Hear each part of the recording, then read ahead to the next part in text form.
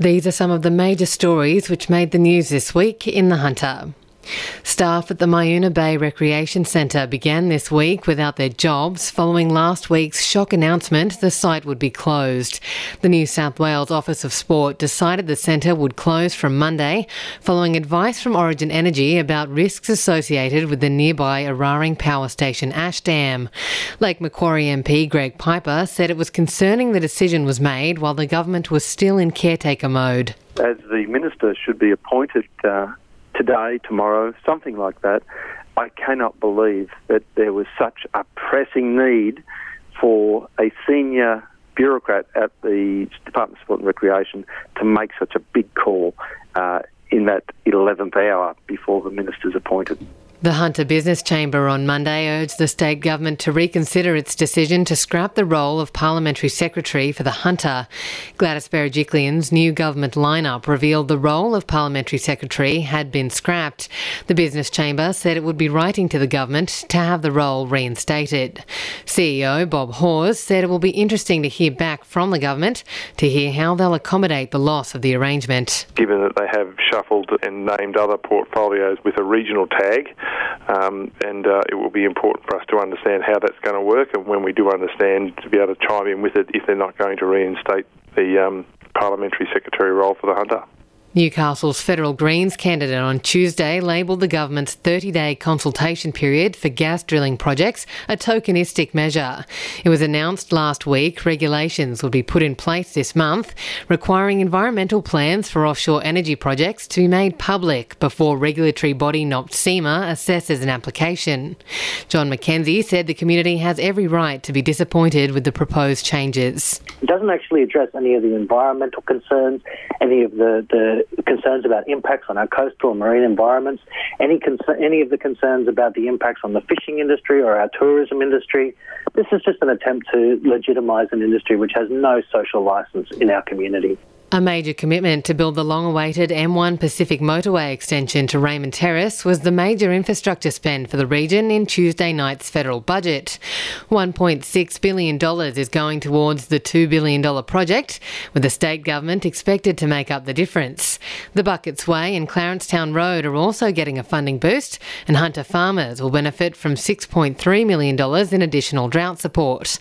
Federal member for Lyne, David Gillespie, said on Wednesday the M1 extension should be delivered in the next 4 years. That $1.6 billion to extend the M1 Pacific motorway is an absolute bonanza for everyone in that Lower Hunter region. Raymond Terrace, Heather Bay, Hexham Bypass will really change the traffic dynamic.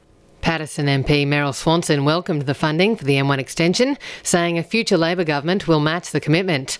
However, she said more needs to be done for Williamtown residents impacted by PFAS contamination, with $4.7 million allocated to the University of Newcastle to fund research into PFAS chemicals. I do welcome the funding for the University of Newcastle. I personally advocated for that research project, and I'm happy to see that they've been funded.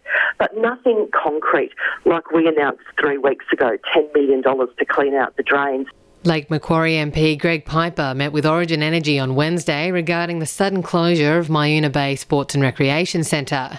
The closure came after an engineering report found a 5.9 magnitude earthquake could compromise the stability of a nearby coal ash dam at Eraring Power Station.